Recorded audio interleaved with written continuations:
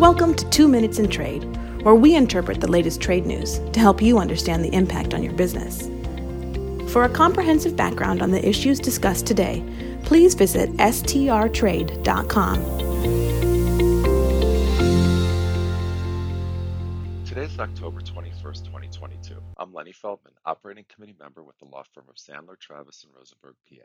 Today's discussion, are customs brokers ready to modernize? After over a decade of deliberation, CBP has published its final rule updating Part 111, modernizing the customs broker regulations. In addition to the regulations, CBP has issued a comprehensive customs broker guidance document detailing broker roles and responsibilities. But are brokers prepared for these critical changes?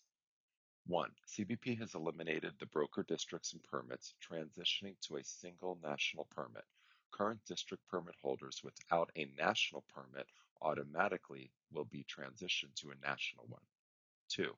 The regulations codify CBP's policy that customs business must be conducted within the U.S. Customs Territory. Also, brokers must designate a knowledgeable point of contact to be available to CBP during and outside of normal operating hours. 3. Brokers must maintain original records within the U.S. Customs Territory and must notify CBP when there has been a breach of electronic or physical broker records. Meanwhile, the confidentiality regulation now will allow brokers to share client information with third parties when the client authorizes it in writing. 4.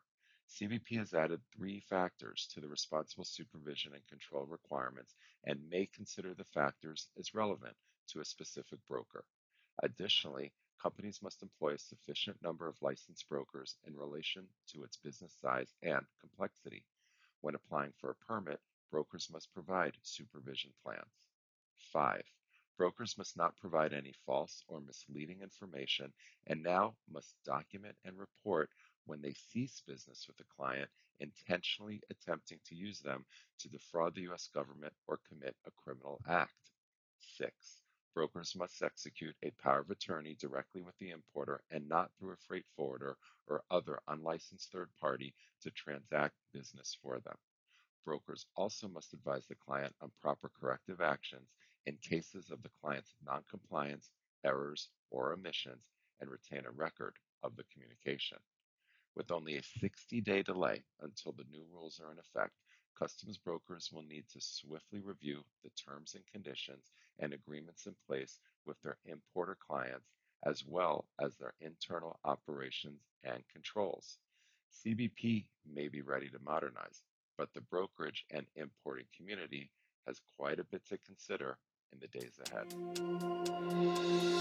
With professionals in 9 offices, Sandler, Travis & Rosenberg is the largest international trade, customs, and export law firm in the world.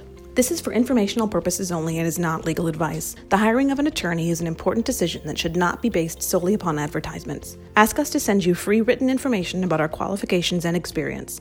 Email us at messages@strtrade.com.